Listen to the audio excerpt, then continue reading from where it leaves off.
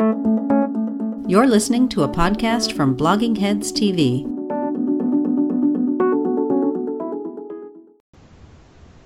Hello, Blogging Heads Nation. We have been on hiatus, but we are back. It is 2017. America is great, or at the very least, Blogging Heads is great. I'm Heather Hurlburt. I run the New Models of Policy Change Project at New America. And I'm Daniel Dresner. I'm a professor of international politics at the Fletcher School of Law and Diplomacy. I also write spoiler alerts for the Washington Post. And Dan, I feel like we should note at the beginning of this that of good things that have happened in 2017, we are getting to have a lot of colleagues in the national security foreign policy podcast space.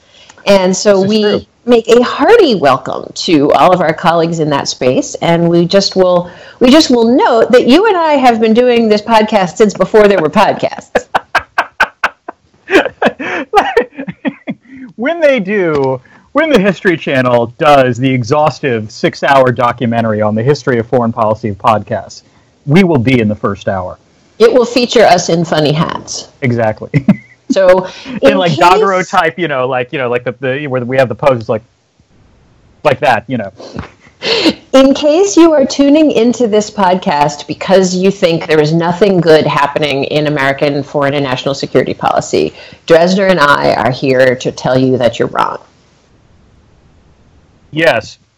Well, now that we're done with the good news. Right. That's true. If nothing else, the proliferation of foreign policy podcasts is a good thing. But that said, we are speaking literally a week, almost to the exact minute, a week after Donald Trump was inaugurated as the 45th president of the United States. And, frankly, it's been a really boring first week. Not a lot has happened. Maybe a few things have happened. Yeah, we had a little trouble before we came on the air, sort of parsing out what we were going to talk about. Zerlina Maxwell tweeted this morning that this she thought had been the worst week in American history, which made me go back and look at 1861. And definitely not the worst week in American history. when you're comparing your week to 1861, that's I think we can say from a political scientist professional perspective, that's not a good sign. Right. Or, speaking about international relations, people have been talking about whether this is the worst year or 2016 was the worst year since, let's say, 1968. And I think 1968 was actually worse. But that said, that you're even having the conversation is somewhat problematic. Well, I am just going to pause and say that I'm very partial to 1968. As am I. I thought we might be equally partial to 1968. Exactly, yes. So. But that said, I do think, in fairness, that a number of sort of journalists and others who, while not necessarily supportive of Trump, are not full-blown, never-Trumpers, I think have raised at least a somewhat valid point in suggesting that maybe there have been areas where either the mainstream media or the foreign policy community has overreacted to certain stories that have come out. And that, in fact, a lot of what has happened in this first week is a lot of what happens in any administration's first week. And that, to be fair, there are times where you need to parse out what is going on is unique to this administration in a really bad way, or is it just stuff that happens and we're overreacting? So, as a result, this entire podcast is dedicated to the theme of the first week of Trump, are we overreacting or underreacting? And I believe our plan is to go through a series of issues related to the foreign policy and national security windows and decide whether or not we think people are overreacting or underreacting to what Trump and his staff are doing. And I also want to just add to that it is possible that something may have a large effect on a large number of people, and yet it would still be the case that you people are either over or underreacting, because what you and I are doing here is bringing an institutional lens. Right. Did whatever the development, for example, did Donald Trump putting out a statement on Holocaust Remembrance Day that makes no reference to Jews? That seems odd and possibly emblematic of other things.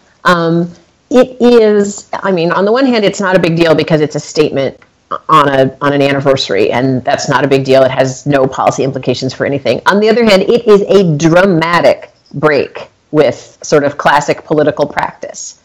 Or there's the obverse, which are policies that do have a significant impact because Trump has been inaugurated, but in point of fact are not really a departure from previous Republican administrations. So global gag rule. The Mexico City policy was what I was, yes, exactly. That would be a classic example. Yeah, so, Trump is sworn in. He implements the Mexico City policy. I understand a great number of liberals are going to have, a great number of people are going to have issues with that. But let's be honest, that is, since I believe Reagan on, something that every Republican president imposes and something that every Democratic president removes. I will also note that unlike some of the other areas we're going to talk about, the global gag rule order was carefully written in a way that actually extends it to more areas of assistance than has been in the case in the past, which is an interesting theme that we'll thread through this conversation, is that some of these policy areas were prepared clearly by people who know the area well and who've been thinking for many years about how they want to change the policy. Others appear to have been prepared by people who read fake news sites and are not particularly well acquainted with the fact patterns associated with the issues in question. So let's start off with that, because I bet what you're talking about is the proposal to reduce U.S. contributions to various international organizations. Well, and to some of the specifics within it, being that the U.S. should reduce contributions to organizations that recognize Palestine. Hint, we don't contribute anything to any organizations that currently recognize Palestine. And that the U.S. should withdraw from participating in several international treaties, chiefly the Convention for the Elimination of All Forms of Discrimination Against Women, which we don't belong to, because Congress wouldn't ratify it. So Congress has been effectively protecting the American people from the depredations of eliminating discrimination against women for several decades now. And the rights of the wait, no, or I can't remember. No, that's another one on the list. Yeah. Okay. Yeah. So the interesting point here is that executive order, which supposedly was not shown to our new ambassador to the United Nations, Nikki Haley, in advance. It clearly did not have the benefit of the expertise of anybody in the State Department who knows anything about what treaties we adhere to and which ones we didn't, or what UN bodies we support and what ones we didn't. Okay, so this gives rise to another question, overreact or underreact,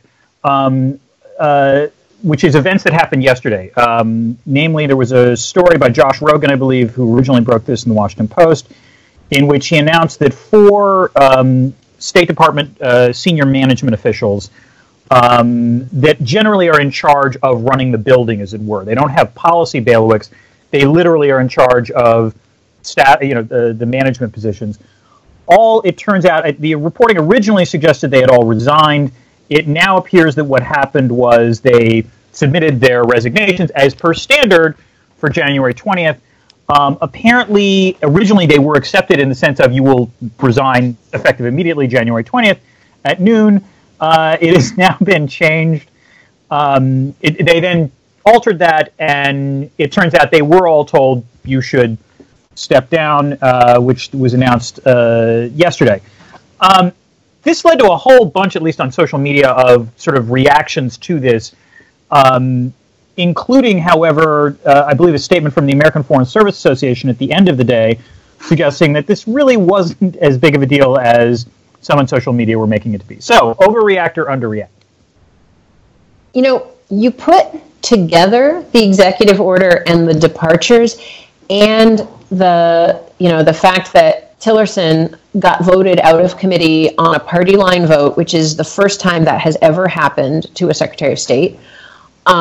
He's on track to get confirmed with less. So, Secretaries of State get I believe only 7 people voted against Kissinger. Is that right? Kissinger was one. No, it's got to have been maybe 13.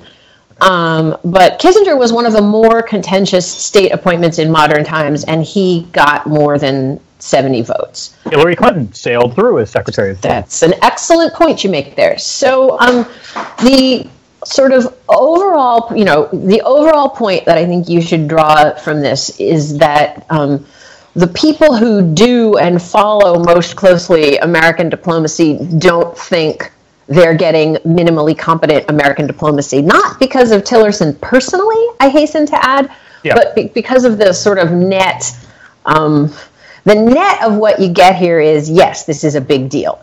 Any individual piece of it, not that big a deal. Right. But on net, this is a very, very large deal in terms of how do you get anything done for the U.S. in the world.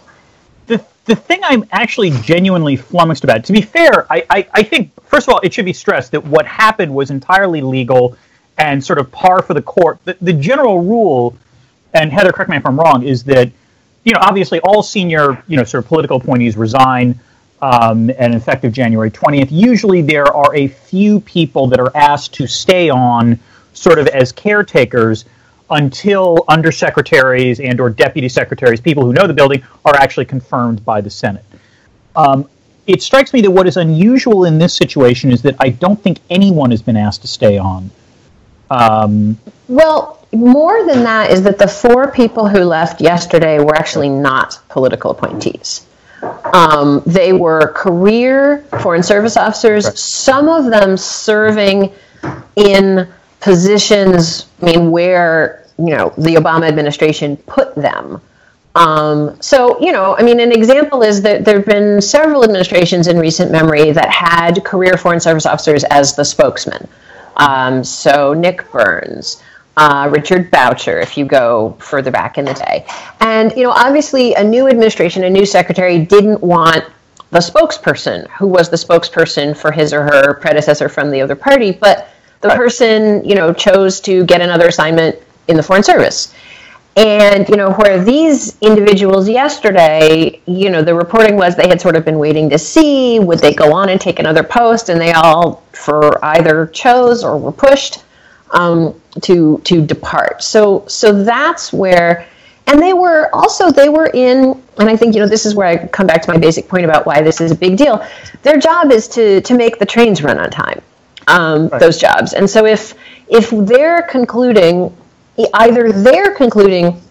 we cannot make this place function given what we've, given that someone is coming in and sign and proclamating executive orders about how the State Department functions, clearly based on no input from anyone who actually understands how the State Department functions. Mm-hmm. So either they're looking at that and concluding, whoa, we can't do our jobs, or, and I'll remind you that we still don't have a deputy secretary nominee, apparently because there isn't agreement between the Trump people and Tillerson on who would be acceptable. So you basically rumors, have. I just want to make sure the rumors are the same that you've heard. I've heard the names that I've heard floated recently were Elliot Abrams and Paula Dobriansky. Yep. Okay, good. Same ones I've heard. Right. But those have been floating around for a couple weeks, and there's been no announcement. And so I'm at the point that many of those rumors I think are sort of wishful thinking, frankly, from people that both you and I know. Right. But what you have is the political transition people who are perfectly fine with not having anybody there who can actually, carry out the basic functions of American diplomacy. And that, folks, is not what Trump voters voted for. Nobody was interested in, let's not have a State Department. Well, yes and no. Now let me. I don't want to push back exactly, but I want to suggest 2 things that are going on here. The first is that from a bureaucratic politics perspective, it is not terribly surprising to me that you're seeing the White House staff trying to get out in front with the series of executive orders, particularly with respect to foreign policy, because again, it's worth remembering, during all of the Senate confirmation hearings, not just Secretary of Defense Mattis, but also, Tillerson and others, made statements that were actually pretty much at odds with what Trump's foreign policy rhetoric had been during the campaign. And if you're someone like, I don't know, I'll just throw out a name, Steve Bannon, who's in the White House, who legitimately believes in the sort of populist nationalism that Trump has been talking about, it's not entirely surprising to me that they are pushing what they are pushing now, because they recognize that once state and defense are actually staffed up, and staffed up with people that presumably, at least at a minimum, are signed off on by Tillerson and Mattis, hey, they're going to get some bureaucratic blowback. They're going to get significant pushback. So I would say that's not a bug. That's a feature of how Bannon is going forward. And if Bannon legitimately believes that that's what got Trump the electoral victory, then I can see that. This leads to the second point I would make, which is sort of on a general sort of stepping back, this question of the executive orders that have been promulgated on things like the wall, on immigration, on what have you, and ones that have been mooted somewhat, like the one on vote fraud and the one on potentially black sites. It strikes me that this is one where I'm not sure if there's an overreaction or underreaction, because on the one hand, some of what's being proposed is clearly pretty appalling, particularly the black sites, the idea of bringing back waterboarding and torture, and something that Trump said he thought worked in his truly appalling interview with ABC. But that said, there's two counters to that, which is, first, among other things, the Black Site Memo didn't get signed, which suggests there actually was pushback, which means that maybe the system might be working a little better than we thought. And second, a lot of these executive orders seem really badly worded or badly structured in such a way that, like the one on the wall, as I read it, the key sentence was, the federal government will allocate available resources towards this, which I don't think is all that much. So, is this a case where people are reacting to the rhetoric in the executive orders without understanding what's actually being said? Well, I do think part of the strategy of the executive orders is that if you issue an executive order, then to some extent you can tell your base that you did the thing. Right, exactly. So I do think there's a lot of checking of boxes. But I also think that there's been a certain amount of complacency, having observed that, for example, the wall executive order is not self-executing. That, issuing that order is not going to result in the building of a wall. Right. But I think it's important to go through the national security ones, so the black sites and torture, which it's important to note those are two different points. One is reopening or re-permitting, and just to be clear to folks who haven't had the pleasure of following this, black sites are detention centers that are off of U.S. soil and are not acknowledged. And so therefore, number one, there are certain rights that that it has been contested in courts that detainees have if being held on U.S. territory, even if being held by the military, and that they do not have if being held not on U.S. territory. So that's already concerning. And then point two is, obviously, by definition, if they're a black site, we don't know where they are. And they may very well be located in countries that don't have domestic protections and or don't enforce what domestic protections and what protections international law affords to anybody that you take prisoner anywhere under any circumstances. So that's sort of a whole category of thing. And I do think, that one, there are people, in the defense community who really didn't like and who saw it as a significant problem, not having a place you could snatch people and then interrogate them. And interestingly, something that makes this complicated to think about from a liberal perspective is the argument was we were killing people because we didn't have any place to take them and interrogate them. So this is a challenging issue. I would argue it's not really a sort of throwing out an executive order that says, oh, hey, let's just start up some cool black site detention centers, suggests to me that you haven't really had a thoughtful internal debate about what to do. But there are people who've been having this debate. Now, on the other hand, the torture piece of it was interesting because, of course, there is plenty of U.S. law against torture. So you cannot reinstate torture with an executive order. And somebody clearly knew that. So, which is where you get this, well, we're going to look at interrogation methods again. Mm-hmm. So again, those orders, you do have some people who know something about defense working on them. And that suggests to me that we need to take very seriously that there are people inside who have those views and who have some experience working in the institutions. Okay. And I would add, by the way, that it struck me that those were the what I did find interesting was those were the orders, the at least floated executive orders that I think got the biggest amount of congressional pushback, not just from Democrats, but from Republicans.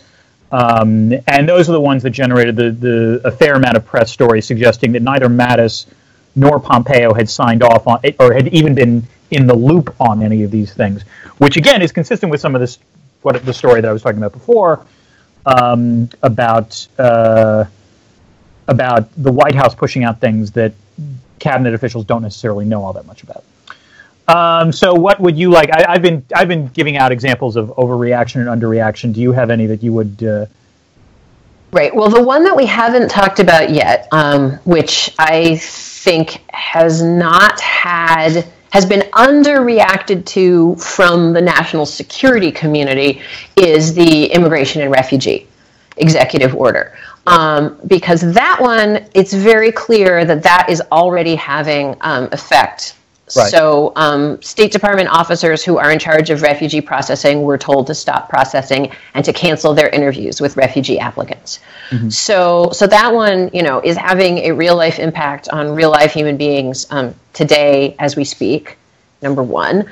Number two, the immigration piece of it, you saw an immediate reaction from right-wing groups saying, oh, great, this means that law enforcement can pick up anybody and deport them. And that, while not in fact literally true, that has, to me, that's one where the rhetoric matters a lot. Because if that executive order has the intent and the effect of empowering a sort of vigilante sense in American culture, that's going to have a lot of very, very negative effects on people. And then just the last thing I want to say is the catastrophic signal it sends to people who are our partners and allies, both in terms of, you're an Iraqi translator, you fought alongside us, yeah. You've been, your family is very frightened because people would like to kill them because you worked for us and you applied for refugee status and now you are stuck. Or you are an American soldier of Iraqi descent. Read about a guy like this online yesterday, interestingly, in a story tweeted out by the Defense Department, which might indeed suggest that some people are very much not in line. So you're an Iraqi American soldier. You are in northern Iraq fighting for your family members. Your family members can't come to the U.S. to visit you to say thank you.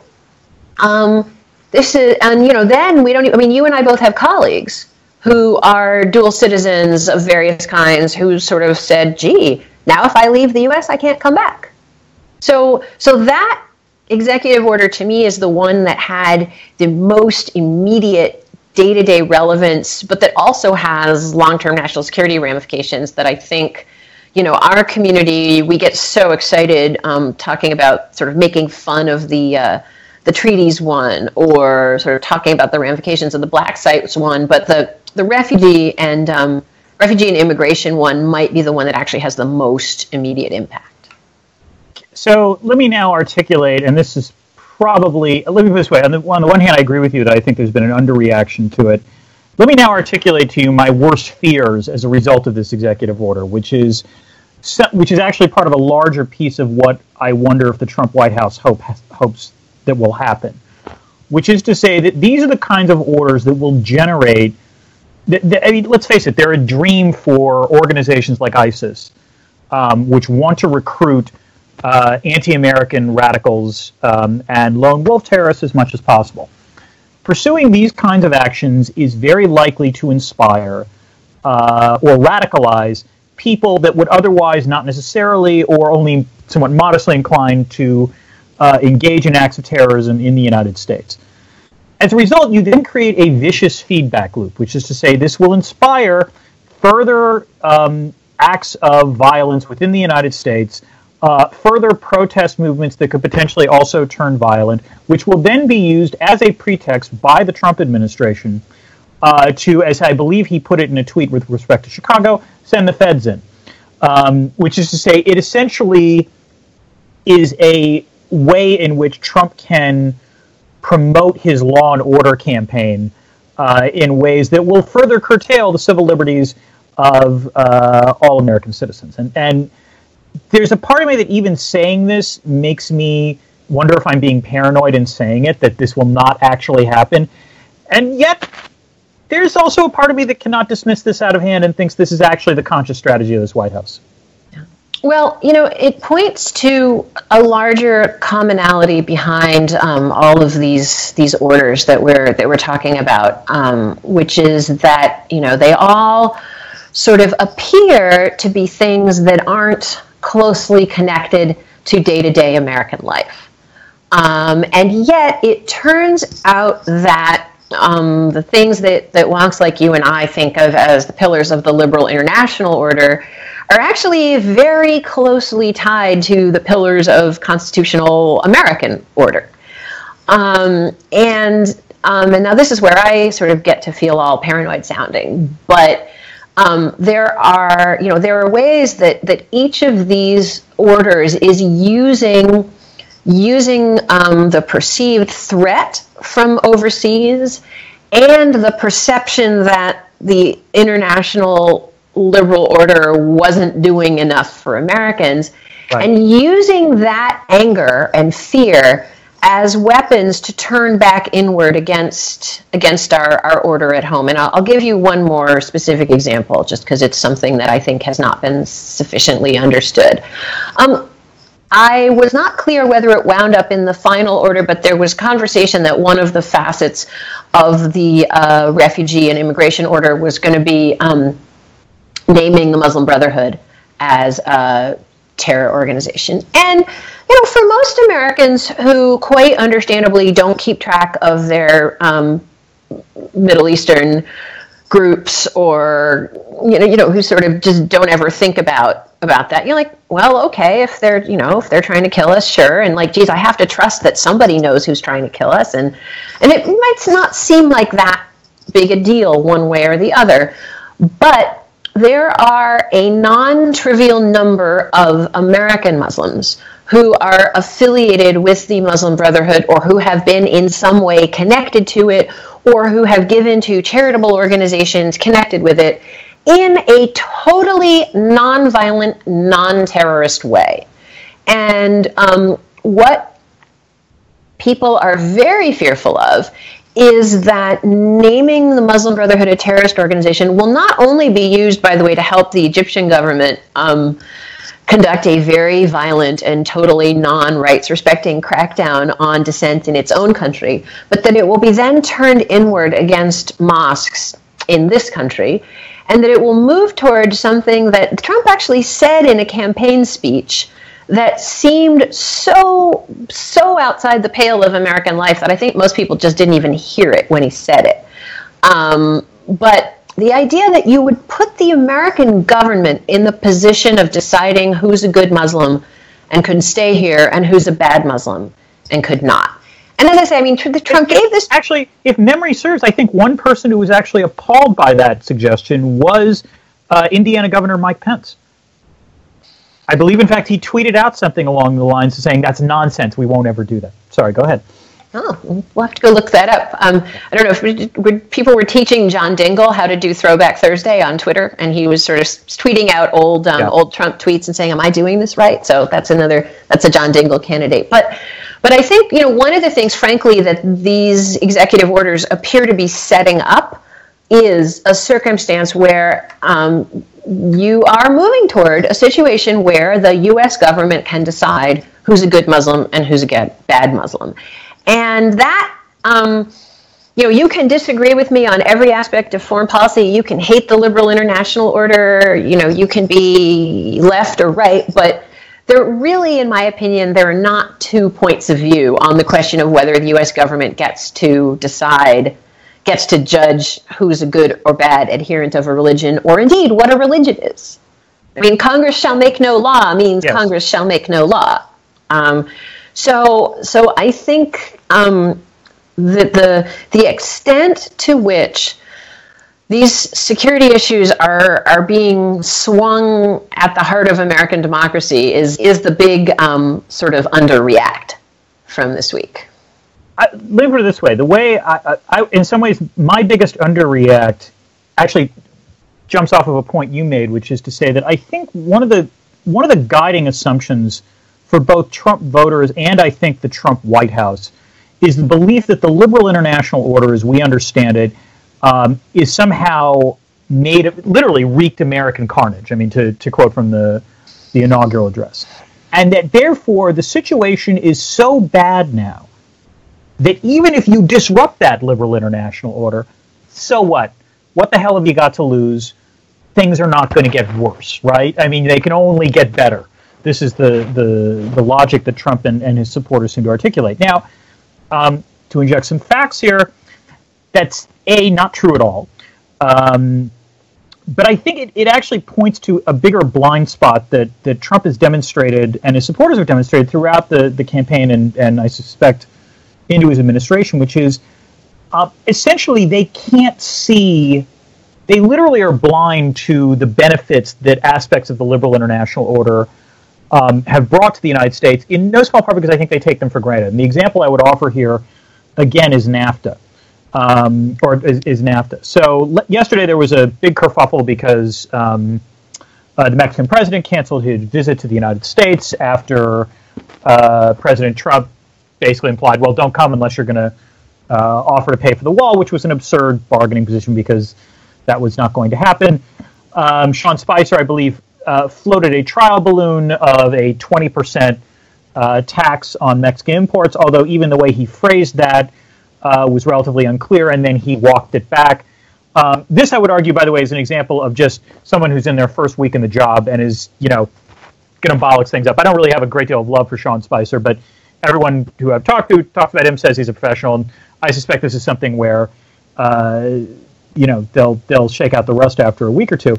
What I am genuinely concerned about, however, is that this has prompted a great debate among economists over what the precise benefits of NAFTA have been to the U.S. economy. And you can read Brad DeLong, who basically makes the case that NAFTA is not the boogeyman that many critics have argued about it. And then on the other side, there is Danny Roderick, who doesn't disagree with Brad on the fact that NAFTA hasn't been a disaster, but basically argues that the distributional impact of NAFTA has been much greater than the sort of net welfare gain. The problem I have with both of these debates is that they are strictly economic and they overlook, in some ways, to my opinion, hands down, the biggest benefit of NAFTA is that Mexico, under NAFTA, orients itself as a North American country that aspires to things like democracy and the rule of law and cooperation with the United States on a whole array of issues, including, by the way, counter-narcotics and counter-terrorism. I am old enough to remember what pre-NAFTA Mexico looked like and what pre-NAFTA Mexican-American relations looked like. And I think the answer can be summed up in the words "not good." That there was not a lot of cooperation south of the border. There was a country that was almost, conditioned its entire identity as opposition to the United States and resentment at U.S. intrusion into Mexican affairs. And the reason I bring this up is that essentially there's going to be an election in Mexico next year, and the leading candidate is López Obrador, who I believe goes by the acronym AMLO. And he's someone who's run twice before. He is from the PRD party. It's a pretty far left party. It's not quite Chavez-like, although Chavez supported him in one of the previous elections. My suggestion is that if this is one of these examples where Trump looks at relations, at NAFTA and relations with Mexico and thinks, oh my God, we run a $60 billion deficit with them. There are immigrants who occasionally cross the border. This is unacceptable. If you have a Mexico that is under a severe recession and whose government does not really cooperate with the United States, I would suggest that things are going to be a lot worse than a $60 billion trade deficit, which is frankly not all that big of a deal. And so that is my concern, that essentially what is being underreacted to is the fact that the current rules of the game benefit the United States in a much greater way than people realize, because yes, you can point to things where things don't look terribly great, but I remember what they were like before the institutions were set up in the first place, and they were far worse. So we're trying to have two conversations at once here, I think, which is really challenging. And one is, I actually think the Danny Roderick distributional argument is a good lens on sort of the political and security results of NAFTA as well, in that formalistic government-to-government cooperation in the security realm is you're right, it's not comparable at all to what it was like before. It's light years better. On the other hand, the things that NAFTA was supposed to deliver for Mexican citizens, and in terms of actual sort of progress within Mexico on institution building, have really not been realized, or have not been realized to the extent that Mexican citizens hoped they would be realized, which, as we know from the U.S. context, is maybe much more important than the sort of, what's the word I want, than an absolute scale. Yeah. So yeah, NAFTA provided big benefits and big disappointments on the sort of security side, political security side as well, and that. Were we living in a different moment, or when we are living in a different moment, and we get to thinking about, sort of what do we pull out of the wreckage of what's happening right now, not losing sight of that distributional argument and thinking about, if it were a Clinton administration renegotiating NAFTA rather than a Trump administration, what would you do to try to change the distributional problems both or on all three sides, because there's also some distributional problems on the Canadian side, in the environmental realm, and how would you shift the model for trade agreements? What could you learn to do a little better or a lot better distributionally? So that's one sort of really highly relevant and important conversation. Mm-hmm. And meanwhile, we have we have someone lighting dumpster fires along the border, basically. And as much as I profoundly believe that the conversation I just referenced is the one we need to be having, I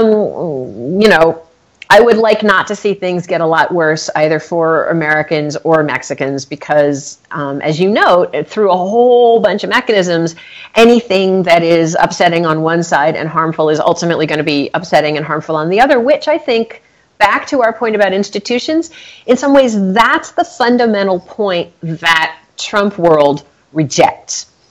The idea that you can deglobalize, that you could do something that would be good for the U.S. economy, and that it just wouldn't matter what it did to the Mexican economy. Right. And I think the 20% tariff is a great example of that. That this fantasy that you could put on a 20% tariff and that wouldn't have any effect on anybody.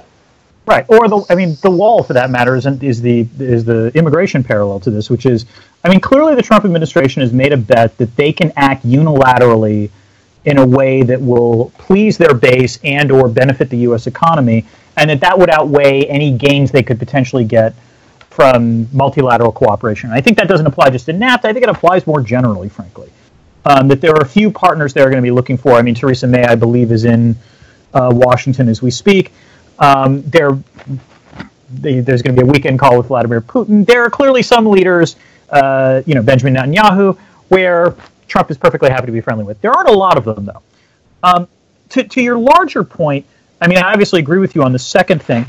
I would argue that the first one is I would offer two pushbacks to this. The first is that even if you acknowledge Roderick's point about distribution, and I think that's a totally fair empirical point to make, the question becomes whether or not the solutions to that are truly international or whether they're domestic.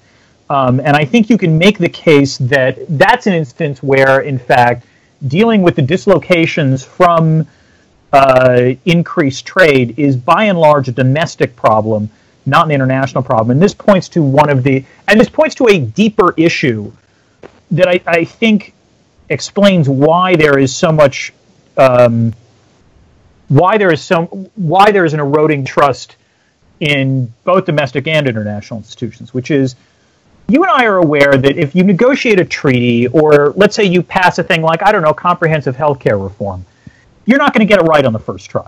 There are always going to be, any solution to a problem is going to create more problems. That's just the nature of policymaking. That's the nature of the beast. The way it used to work on this is that when you did that, you would create new problems, and then usually after 3, 4, 5 years, Congress and the president would get together and figure out, okay, we now have these new problems. What are we going to do to fix this? Because that is a problem. Now, would it always be solved? No. Would it always be solved perfectly? God, no. But there was a recognition, usually on both sides of the aisle, that a problem required some kind of solution. And while there would be obviously partisan fights about this and so on and so forth, think like the doc fix in Medicare, for example. That's always the sort of classic example where there was a flaw in the initial legislation and there's a recognition, okay, we're just going to have to deal with this going forward.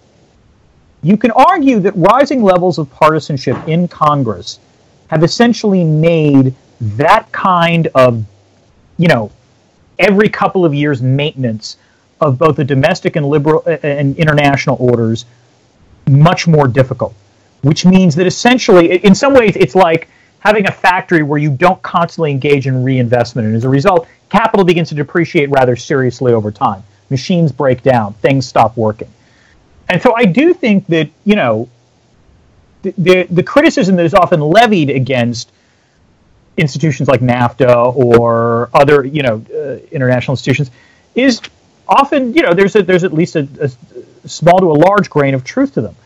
The problem is that I think the reason they have not worked terribly well also has something to do with the fact that it has become that much more difficult to fix them or to make minor modifications over time. And therefore, as a result, we're now in the situation that we are.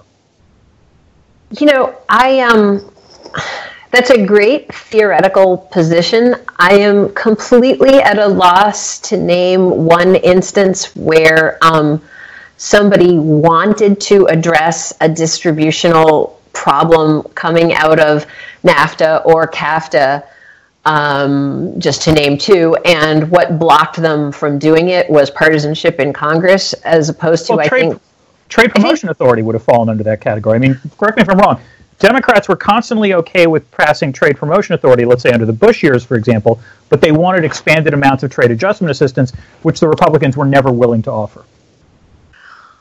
I gotta say, I would point the finger a little more severely at us, at the security/trade elite on these issues, and say, yes, things got more partisan and more difficult, and we didn't think that fixing the flaws was very high up on our list of priorities.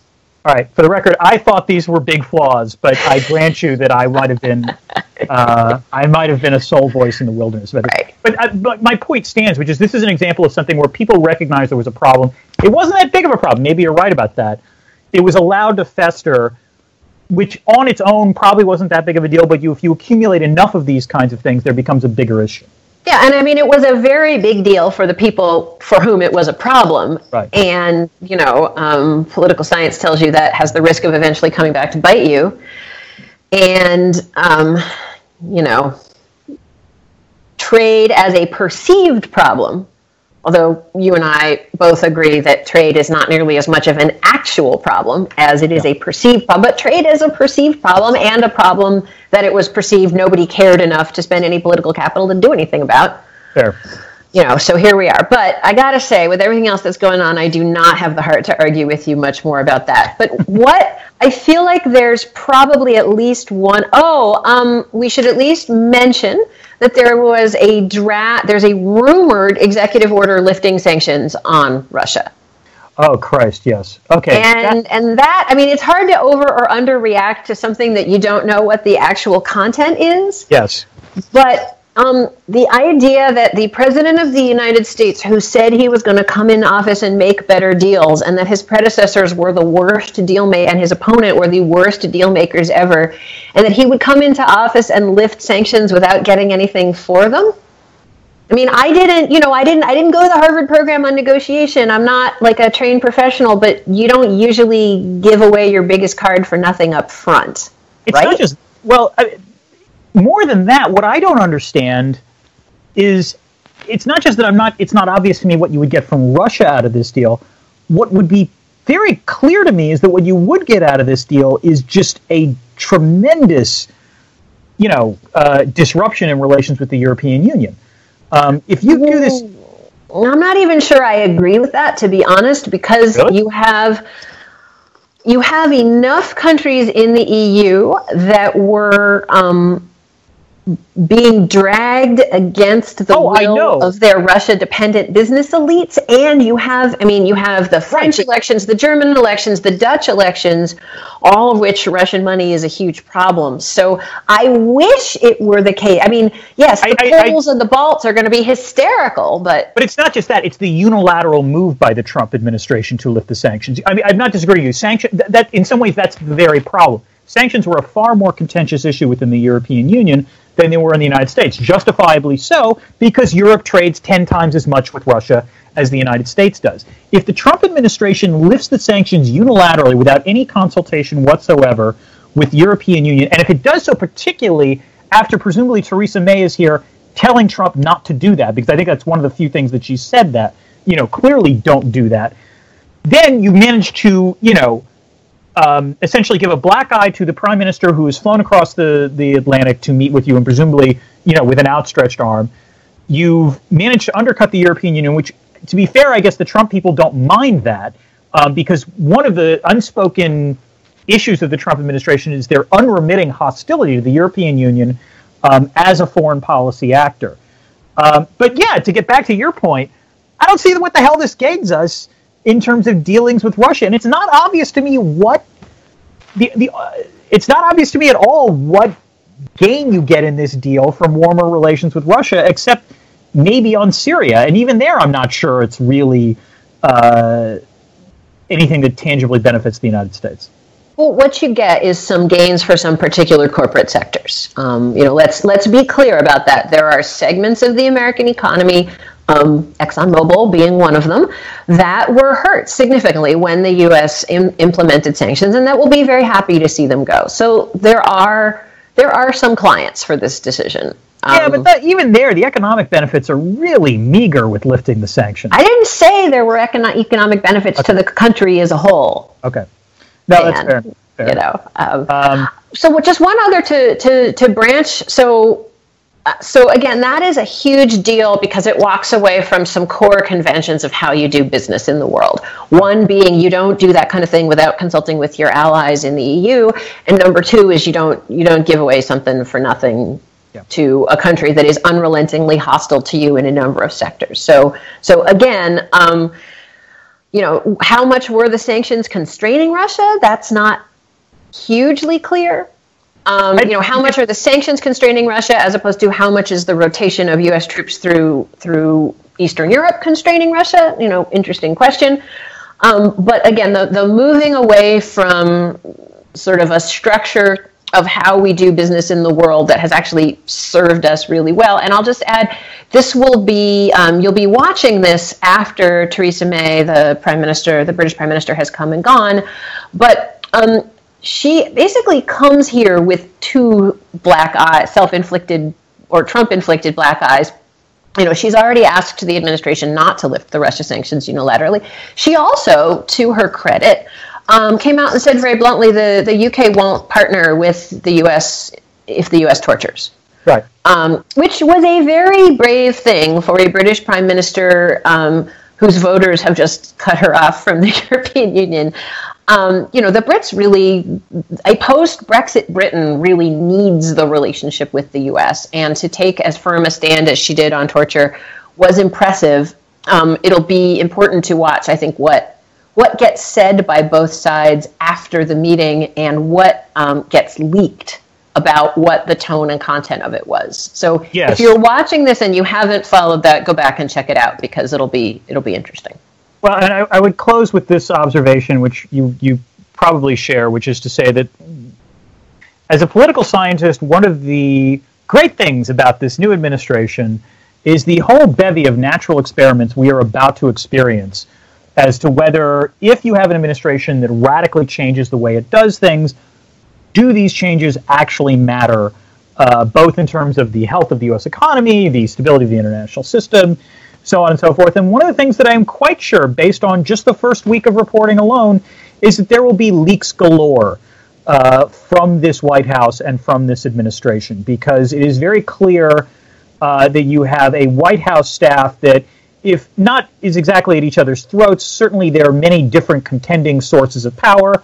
And one of the ways they are going to try to influence things that go on, because they know Trump reads these things, is to leak them to the press and or leak them to CNN or Fox or MSNBC. And then on top of that, you are going to have the permanent bureaucracy, which is also probably going to leak like a sieve if they are being asked to do things that they think are contrary to the interests of the United States. Led by our intelligence establishment, which is leaking like a sieve. And we should, as a small addendum to that, a smaller natural experiment that we are conducting is how a concerned citizen can keep track of all of this crazy. And we enjoy playing our small part in helping focus folks' attention on what's going on and what really matters. So, as we enter I think this is we're into our second decade of Blogging Heads. So, we look forward to conducting this experiment with you, fellow citizens. Yes, along with all the other foreign policy podcasts, even though ours is best. Right. Okay. See you next time. See you next time. Take care. Bye. Bye. Thanks for listening to Blogging Heads TV. You can help support this content by remembering to like us on Facebook and follow us on Twitter. You can subscribe to all Blogging Heads episodes or to a specific program by going to our subscribe page at bloggingheads.tv/subscribe. There you can sign up for podcast downloads via iTunes or Stitcher, or you can subscribe to our email and we'll send you an alert every time we post a new episode.